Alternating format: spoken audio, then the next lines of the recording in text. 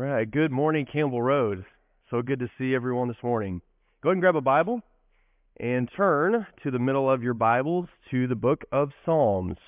The book of Psalms is where we will be this morning, and specifically we'll be looking at Psalm 2. Go ahead and turn over to Psalm 2. Now, while you're turning there, I have to get something out of the way right at the beginning. I'm feeling really good this morning. I'm really happy. I woke up technically not on the right side of the bed, but on the correct. I'm not mad at the dog or my 6-month-old daughter. I'm doing really good. And if you talk to me after the sermon, I will have a smile on my face and I'll be in a great mood. However, Psalm 2 is not in that great of a mood. Psalm 2 is kind of angry. Psalm 2 has got a lot of God's wrath and God's fury and God's terror. So, if it sounds like I'm angry this morning, I'm really not. I just haven't figured out how to preach Psalm 2 without kind of sounding angry, I think. So, we'll see how that goes, but you have to forgive me. Psalm 2. Before we jump into the psalm, what I want to do this morning is first quickly go over the psalm itself, kind of quickly break that down, and then essentially the sermon will be broken into 3 parts. We're going to look how Psalm 2 had an original context. It meant something during the time it was written, and then we're going to look at how it was fulfilled in Jesus, and then finally we'll look at how we have application for Psalm 2 today. Psalm 2. There's a story I've heard about a captain that was on a ship at night, and all of a sudden he saw a light in front of him, an anonymous light, presumably another ship on the water, and so he sent a message. He told one of his men to send a message to this anonymous light, and he said, "Divert your path 10 degrees north." And soon there was a message that came back to the captain, and it said, "Divert your path 10 degrees south." And that kind of made the captain angry, and so he sent another message to this anonymous light, and he said, "Divert your path 10 degrees north. I am a captain." Soon he got another message back, and it said, "Divert your path 10 degrees south. I am a seaman 3rd class." Finally, the captain was just fed up with it, and so he sent a final message, and he said, "Divert your path 10 degrees north. I am a battleship." Soon a reply came back, "Divert your course 10 degrees south. I am a lighthouse."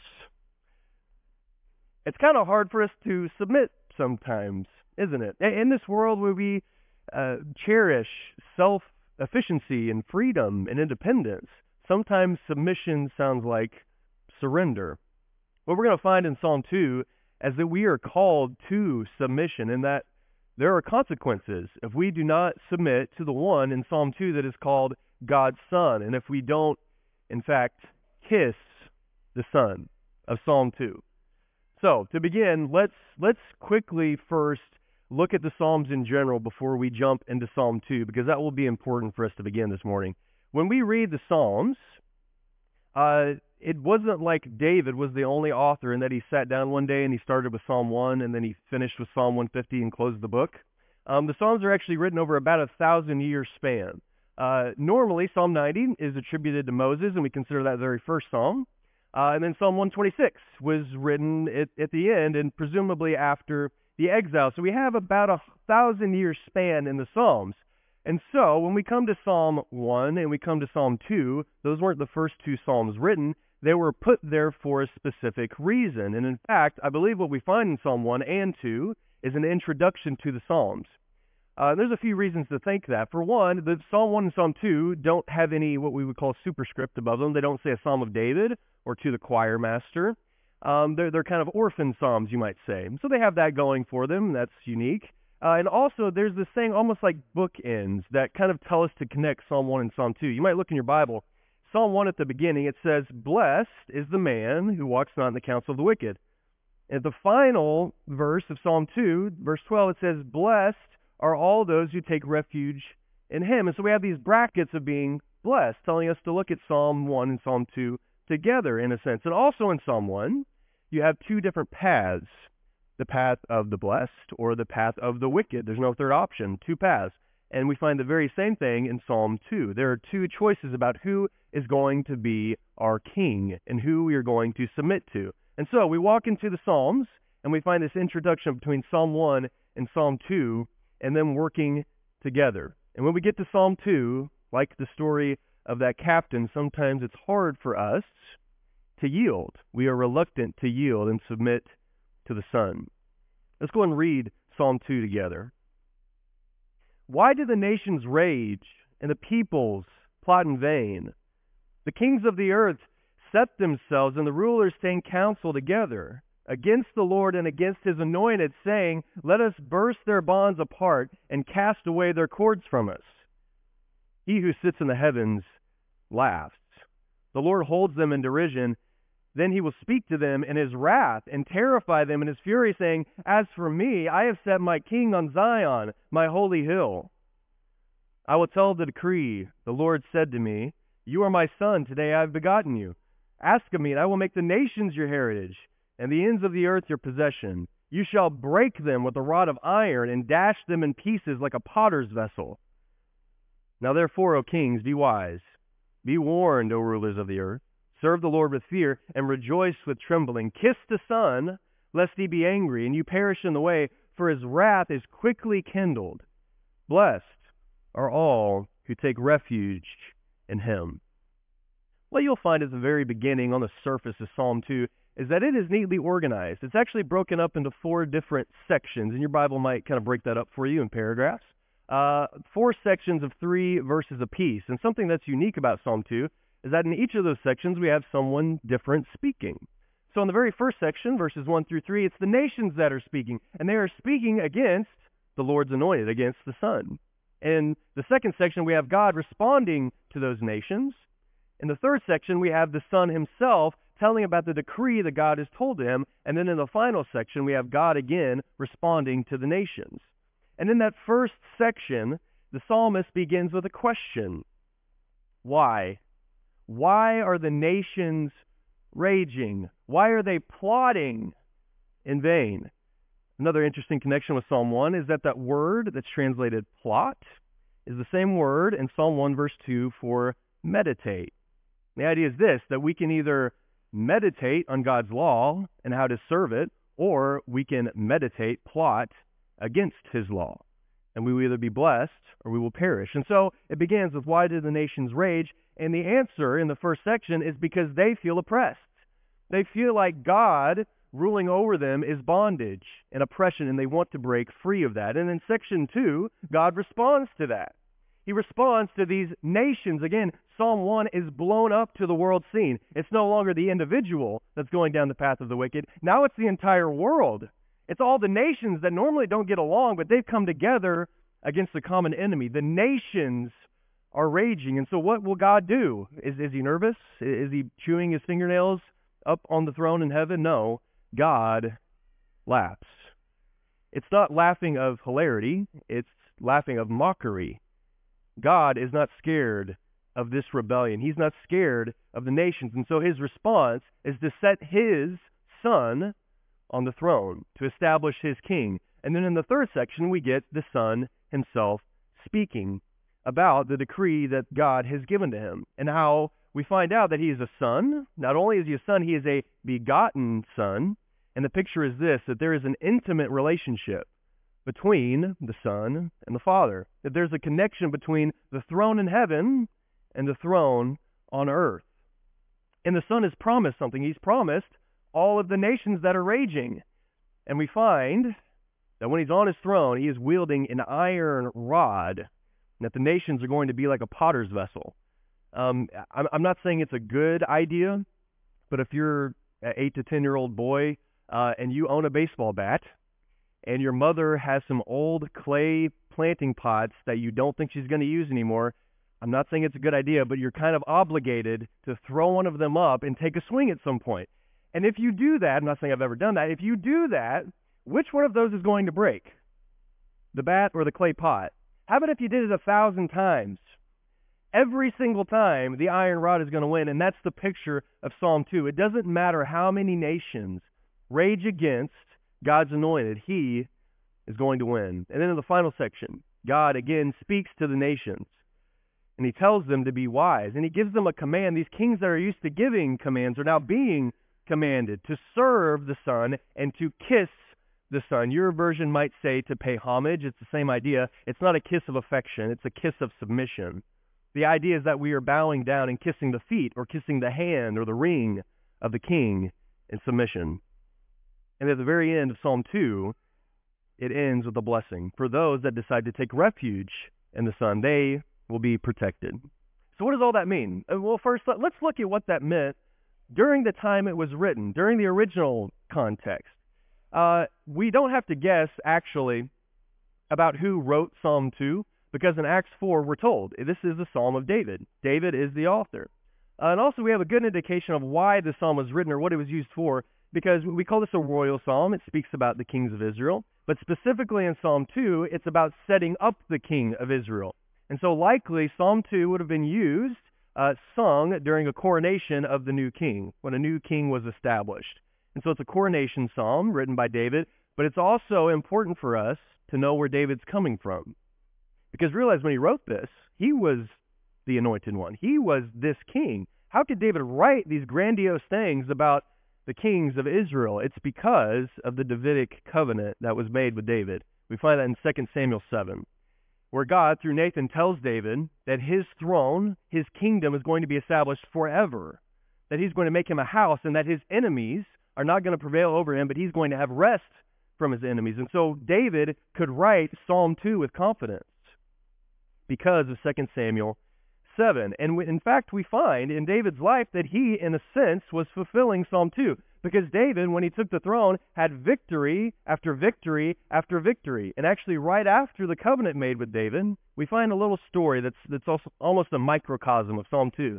Because we had a story about a Gentile king, Hadadezer of Zobah, who rebels against David, and he is defeated and perishes. And right after that, we read about the king Toi of Hamath, and he decides to pay homage or kiss the son. And he is blessed by David. And so we see Psalm 2 working itself out in the life of David. However, we know that Psalm 2 was not fulfilled in David. Because even at the end of David's life, the kingdom was not what is prophesied of in Psalm 2. And so after that, as the kings began to degrade and the nation was going downward and downward, we find that the fulfillment of Psalm 2 was not in the idea of the actual kings, but it became a psalm in hope of the ideal king. This is what the kings should have been, even though the kings weren't this throughout Israel's history. And then finally, after they go into exile, this Psalm 2 became a hope for the Messiah, for the king that was supposed to be the king of Psalm 2, the Messiah that would rule on the throne, the Messiah that would conquer the whole world, all of the nations, that would give refuge and give blessing. Psalm 2 was a hope for the Messiah. We read Psalm 89. That's another royal psalm, and it's actually the flip of Psalm 2, because it tells us about how the enemies against David, whether that's himself or his lineage, are winning. They're defeating the king. And essentially Psalm 89 is asking, what about Psalm 2? What about this promise in Psalm 2? Where is the Messiah? And so they were looking forward to the Messiah to come, and that's why we can turn to our New Testament and find that Psalm 2 had its fulfillment ultimately in Jesus. Now that seems pretty obvious to us. If you just read Psalm 2, you don't need anybody to tell you that Psalm 2 is about Jesus. You read about a son, and he's begotten, and he's the king. We know that's talking about Jesus. However, there are millions of people on this earth today that don't recognize Psalm 2 is about Jesus. There are millions of practicing Jews, Orthodox Jews, that don't believe Psalm 2 is talking about Jesus. Maybe you've become a little bit more aware of this recently because we normally don't interact with Orthodox Jews on a daily account, if you're like me. But because of the war going across the world, we were reminded of the physical nation. However, they are suffering in much greater ways if they are, in fact, practicing Judaism because they're looking for a Messiah. It's already come. He's already come. Jesus has fulfilled Psalm 2. Jesus is on his throne. Jesus is reigning right now, and we need to appreciate that truth. Psalm 2 was fulfilled in Jesus. And so we can look. We're not going to look at every reference to Psalm 2 in the New Testament, but we're going to take a quick survey of how Jesus, in fact, fulfilled Psalm 2. When you turn into the Gospels, you'll find references to Jesus as God's Son. When Jesus, in Matthew 3, is baptized, we find that the Father speaks and he says, "This is my beloved Son." That's an allusion to Psalm 2. He is naming his Son. And then later on in Matthew 17, at the Transfiguration, again, the Father speaks to the Son and he says, "This is my beloved Son. Jesus is the Son of Psalm 2. And then we also have some direct quotes of Psalm 2 in the New Testament. When you turn in your Bibles to the book of Hebrews, you'll find a direct quote of Psalm 2, verse 7. In fact, the writer uses it twice. In Hebrews 1, verse 5, the writer is making an argument that Jesus is a better messenger than angels. And he makes his case by saying, of no angel has anyone ever said, "You are my son and my begotten." That is only attributed to Jesus. Makes the same argument in chapter 5, verse 5, about how Jesus is a better high priest. Of how no high priest has it ever been said, "You are my son and you are my begotten son." And so Jesus is the begotten Son of Psalm 2. And then we get some more direct quotes from the book of Acts. In the book of Acts, it's all about Jesus being the Son because of his resurrection. We find Paul in Acts 13 speaking at a synagogue, and he's giving a message about how Jesus is the Messiah. And he makes his case by saying he's the Messiah because he is risen, because he was resurrected, and then he quotes Psalm 2. He is the begotten Son. And so Paul, in his mind, Jesus was essentially made the Son, made his begotten at the resurrection. And we actually find Peter doing the very same thing in Acts 4. In Acts 4, Peter and John had went to the Sanhedrin. And the Sanhedrin essentially told them, quit talking about Jesus. Just stop it, please. But of course they don't. And so Peter comes back to the rest of the disciples and tells them what has been going on. And we pick up in verse 24. And when they heard it, they lifted their voices together to God and said, "Sovereign Lord, who made the heaven and the earth and the sea and everything in them, who through the mouth of our father David, your servant, said by the Holy Spirit, why did the Gentiles rage and the peoples plot in vain?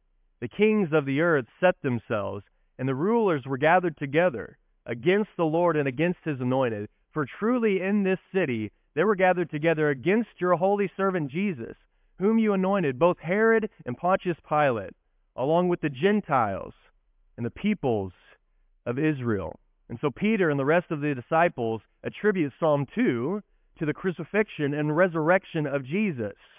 And who were the nations that were raging?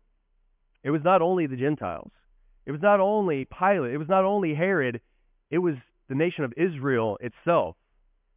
They raged against God's Son. They raged against the anointed. They raged against their own Messiah. Just a quick note, when we read anointed in our Old Testaments, from that word we get the word Messiah, and then in the Greek we get the word Christos.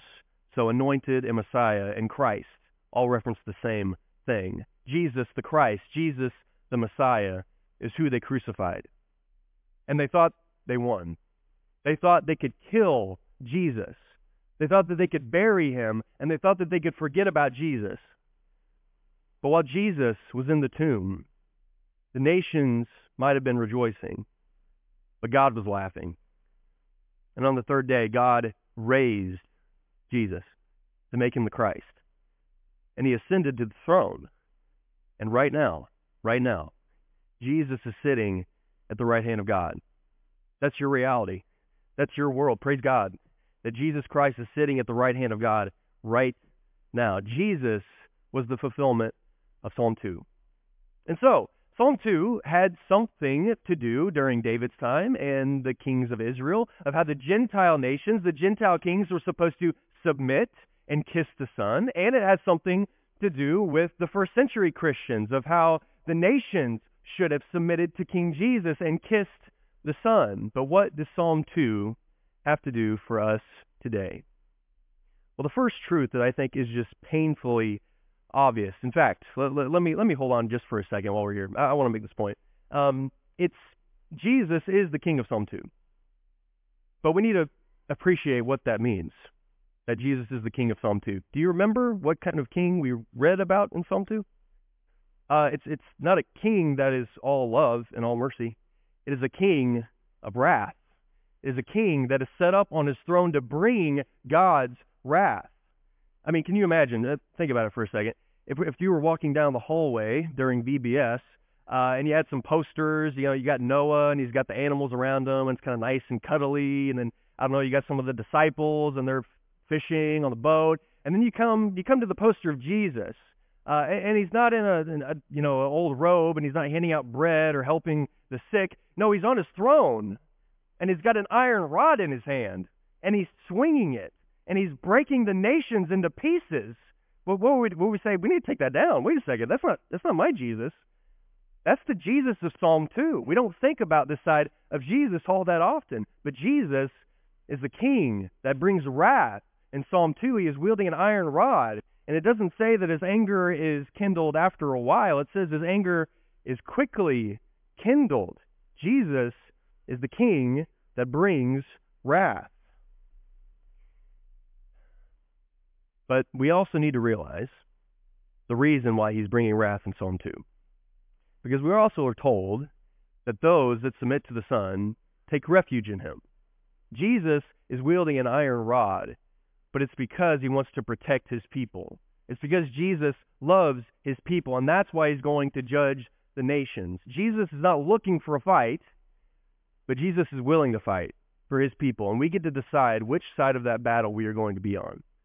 Jesus is a king of wrath. And so let's go into what that means for us today. Number one, the truth that we just can't escape is that plots against God are vain.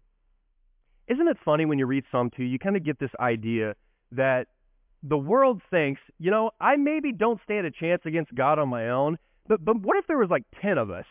Or what if there was 100 of us, or 1,000,000? Maybe if we all banded together and conspired together, maybe then we would have a better chance against the Almighty God. I mean, think about it. What if just the whole world, what if the entire world decided to come against God? What would God do then? I don't know, maybe send a flood? I mean, do you see how futile it is to band against the Almighty God? And yet this has happened throughout history. Think back to the Tower of Babel. The people were going against God's commandment and decree to spread and multiply over the world. They said, no, let's conspire and band together, and let's build a city and a tower for protection and to make a name for ourselves. And they were conspiring against God's command. And what do we find God doing? It says in the text that he comes down. Do you get the idea? Got us to like bend over and kind of wipe oh yeah, that is a tower down there. Yeah, this tower that they were so excited about, that man thought they beat God with. God says that this is it. And what does he do to thwart this grandiose plan? He essentially snaps his fingers and confuses their language. Just like that, it's over. The whole plan, done. The plots against God are vain. No army has any power against God. Sennacherib had an army of 185,000 warriors. God wiped them out in a night.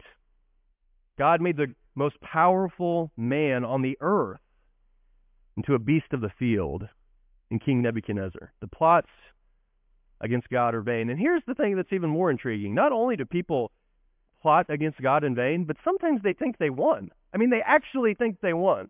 I mean, even at the Tower of Babel, they thought we did it. God said to do this, but we figured it out. We built this city and we built this tower. We beat God.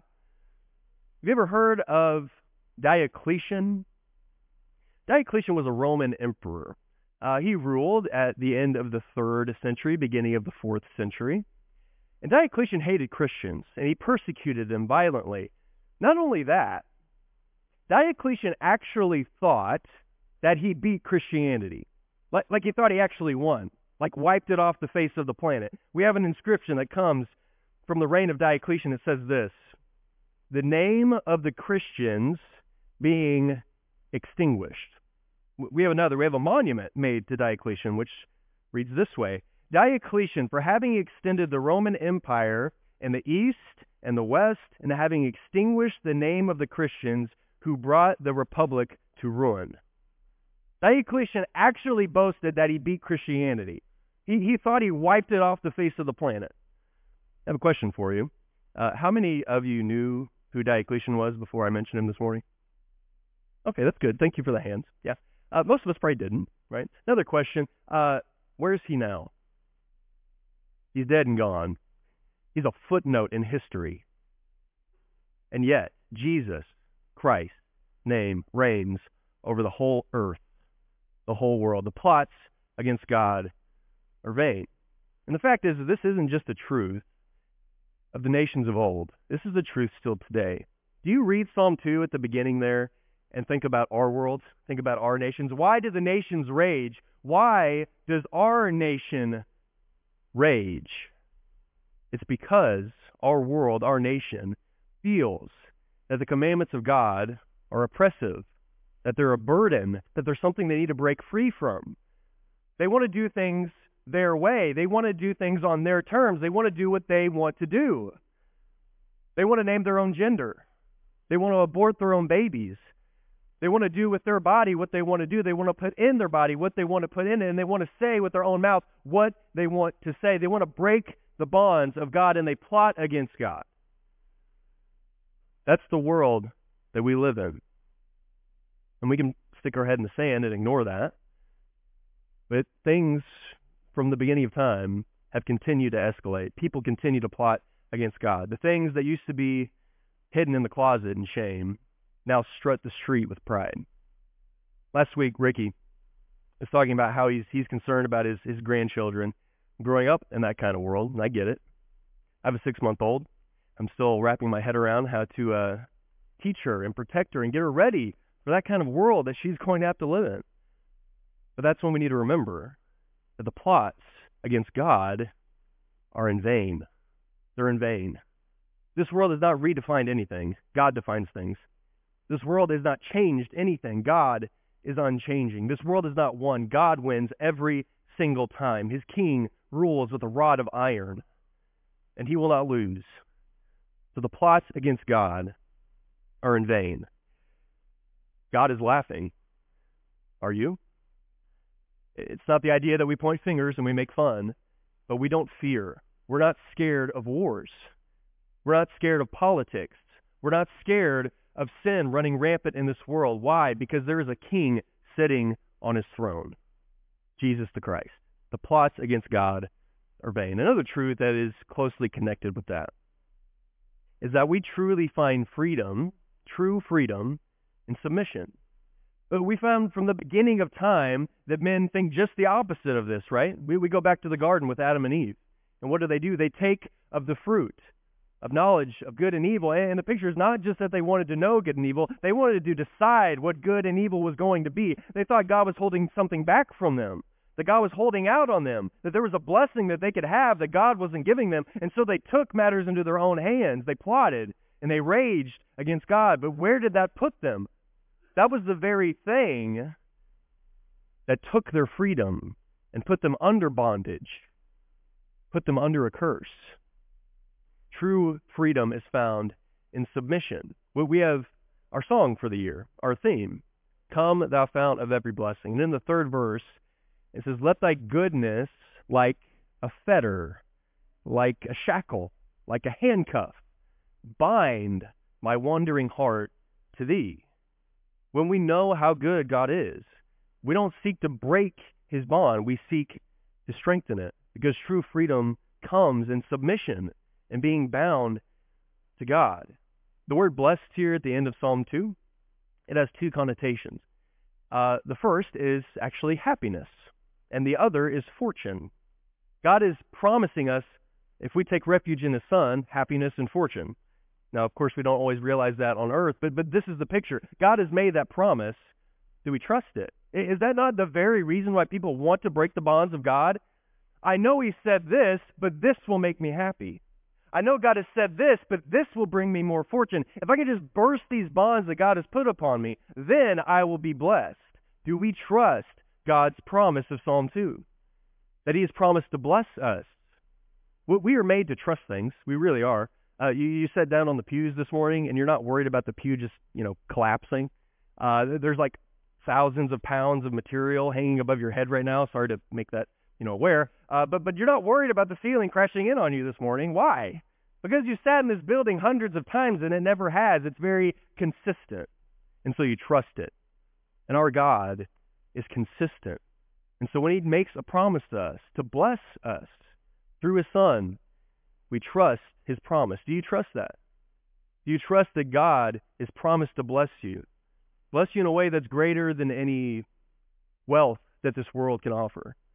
Bless you in a way that is greater than any pride or acquisition that the world can offer. Greater than any lust that the world can offer. Do you trust the promise of Psalm 2 and God's blessing. Because true freedom is found in submission to the Son. The final point we need to make this morning is just the question. Have you kissed the Son? Have you submitted to King Jesus? We've talked a lot about the world and a lot about the nations this morning, and it's sometimes really easy to point the finger at all those that aren't submitting to Jesus, that are raging against his Son.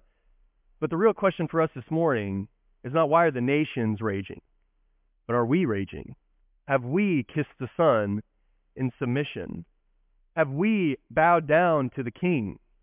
Paul wrote to the church at Rome, the church of Philippi, that there will be a judgment day and that every knee will bow.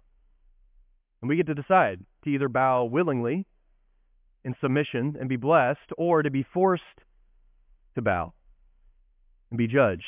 Have you kissed the Son?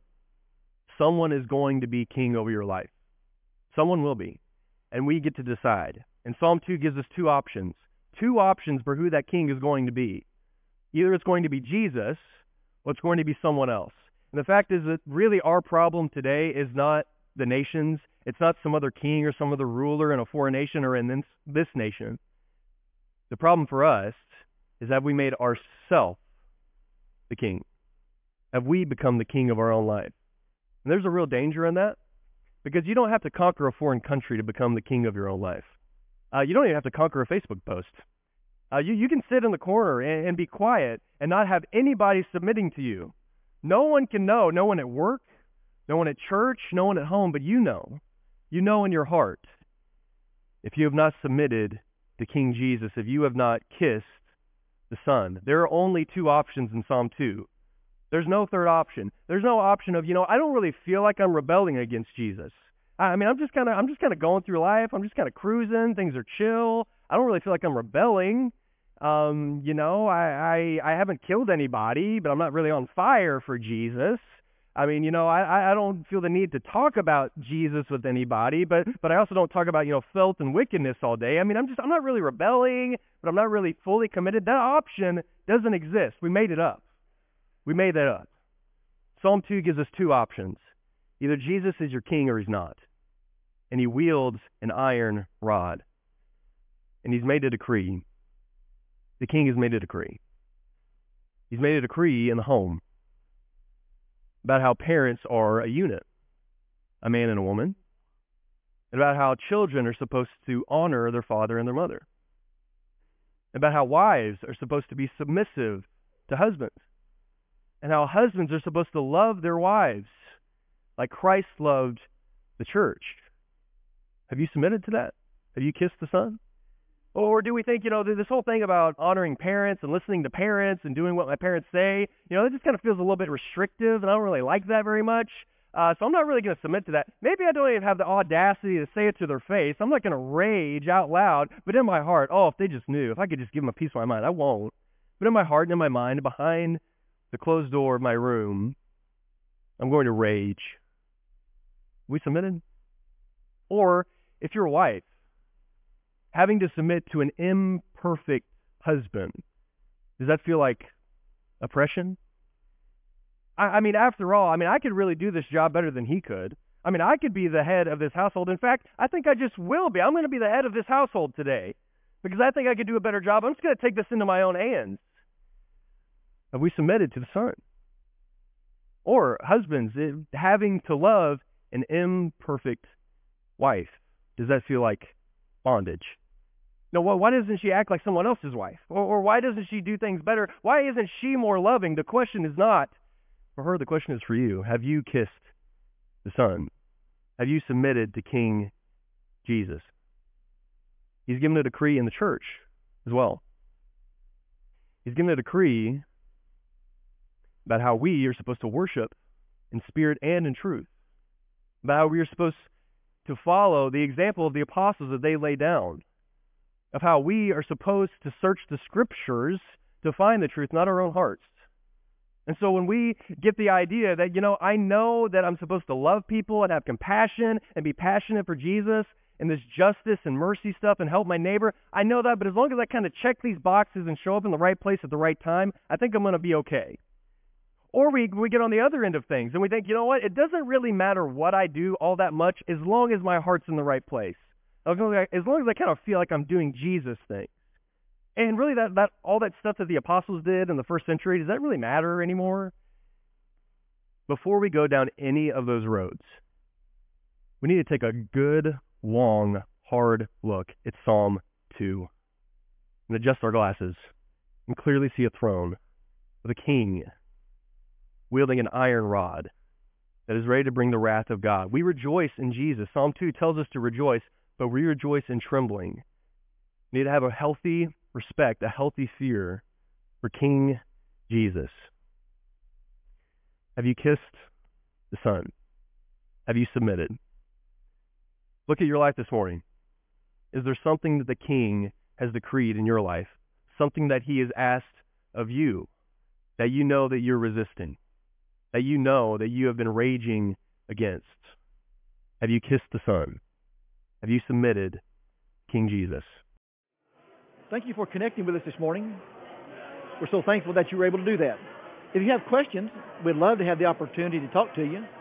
You can contact us at www.thebibleway.com or questions@thebibleway.com. Questions@thebibleway.com. We'd love to have you in person. Come if you can. But thank you for connecting with us.